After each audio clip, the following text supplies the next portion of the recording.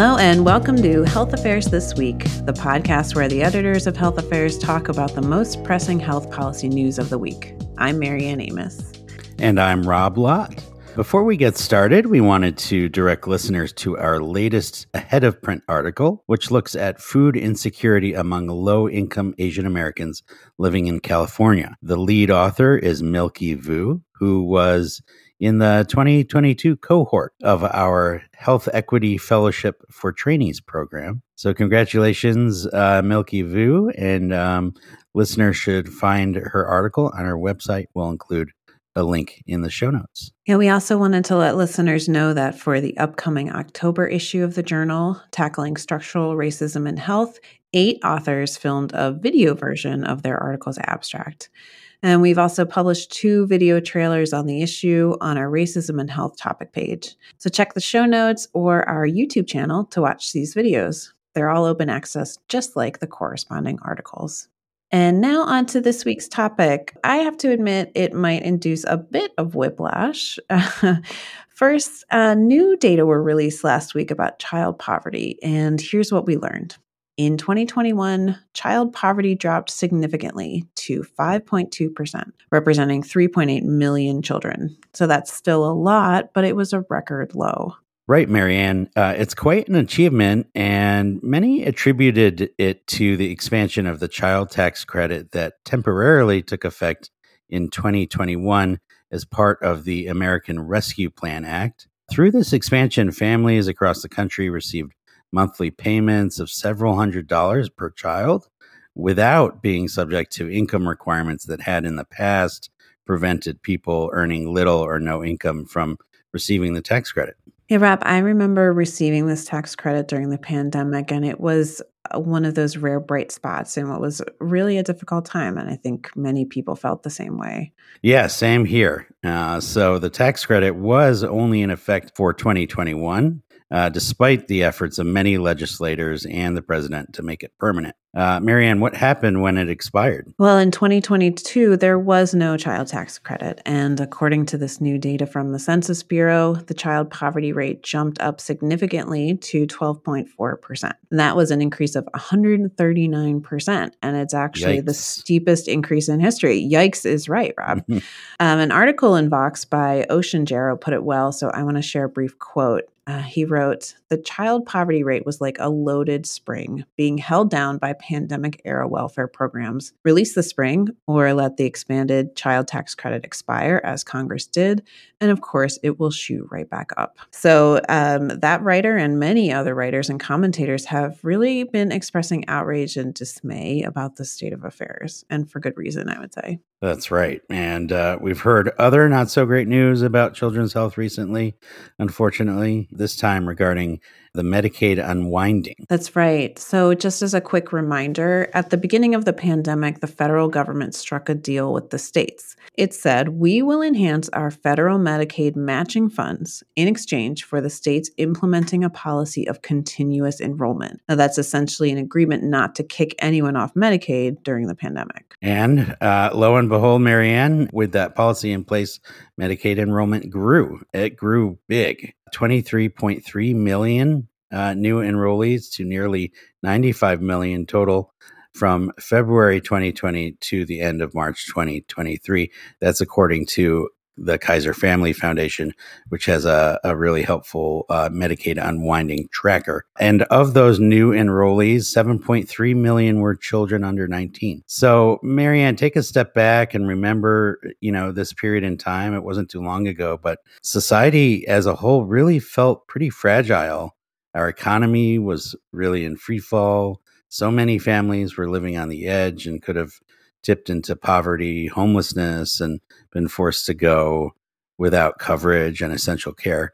And then in the middle of all that, Congress actually took action with this targeted step and remarkably strengthened the safety net. Right. I mean, it's a policy that really seemed to do what it was intended to do, but it was temporary. Of course. Are you seeing a trend here, Rob? The provision ended on March 31st, 2023, which is when states could begin the process of disenrolling Medicaid beneficiaries for all the reasons that people typically lose coverage. Everything from a change in their status and eligibility to a shift in a family's income level to simple paperwork errors. Yeah, and this process is being called, appropriately, I suppose, the unwinding. And here we are about 6 months in, and it's playing out exactly as expected. As of September 26th, at least 7.5 million Medicaid enrollees have been disenrolled, again, according to the Kaiser Family Foundation. And of those, 73% have been disenrolled for procedural reasons. And that's really worrying because if you're disenrolled for procedural reasons, Marianne, you mentioned paperwork. That's a big part of it, but also cases where it might be as simple as the state not having the wrong address on file for you or out of date data, really, basic bureaucratic stuff. In those cases, it might mean you may actually still be eligible for coverage even while you're being kicked off. Yeah, it's really become a mess. And I imagine since we're talking about Medicaid, of course, the levels of messiness probably vary by state. Yes, they definitely do. Some states actively sought to bounce people they expected were no longer eligible, whereas others have been going out of their way to keep people on the rolls using so-called ex parte renewals. These are essentially administrative actions verifying continued eligibility with the available data sources, such as state wage records, for example, and they'd use that information to renew folks automatically. But this administrative approach is a bit of a double-edged sword. Last month, CMS realized that some states conducting these administrative reviews were actually removing some people based on their data's indications of household income, right? So this makes sense, but doesn't actually account for the reality that different members of a household may have different Medicaid eligibility thresholds. In particular, we're talking about children that are eligible for Medicaid at a higher level than adults.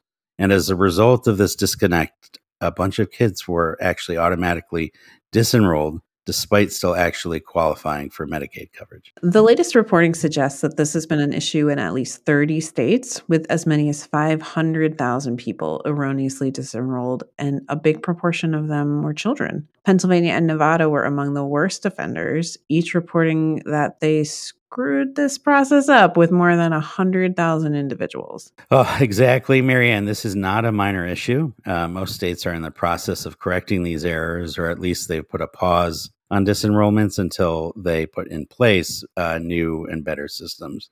And while we can hope this particular problem may sort of be fixed, it really does illustrate that when major policy shifts collide with major bureaucratic undertakings, a lot of individuals are likely to fall through the cracks and suffer. Often it's the most vulnerable, and among them, again, are the kids. And now to make matters worse, we have another example of those forces at play in the form of a likely government shutdown starting October 1st, which will impact the ability of CMS to do a number of things, including managing the Medicaid unwinding process and providing states with technical assistance to address those issues you just mentioned. So the Office of Management and Budget creates contingency plans for all departments of the federal government in the case of a shutdown.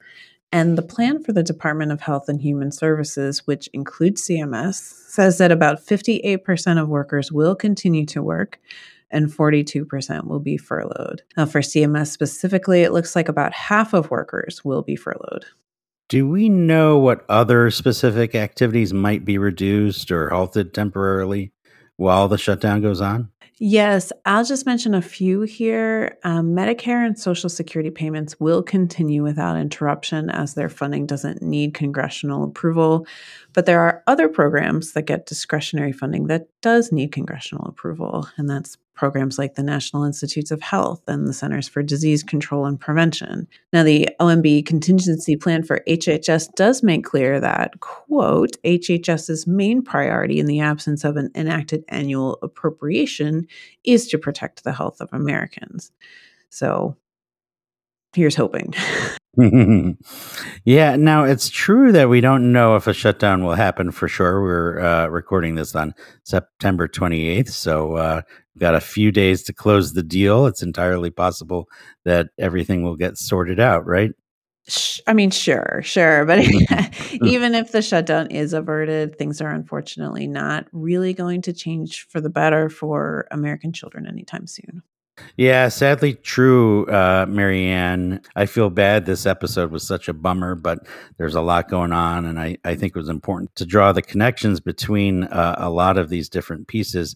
And we're nearly out of time, but I do maybe want to close with a moment of optimism by pointing listeners to a recent Health Affairs article by Charles Bruner and Maxine Hayes, which suggests that health reform's current priorities may be somewhat misplaced, especially with its focus on value-based care and meeting the triple aim among populations experiencing adverse health conditions and incurring high medical costs. What the authors argue is that that is not enough. Just as important is focusing on the healthy development of children, and that requires long-term, like really long-term investment.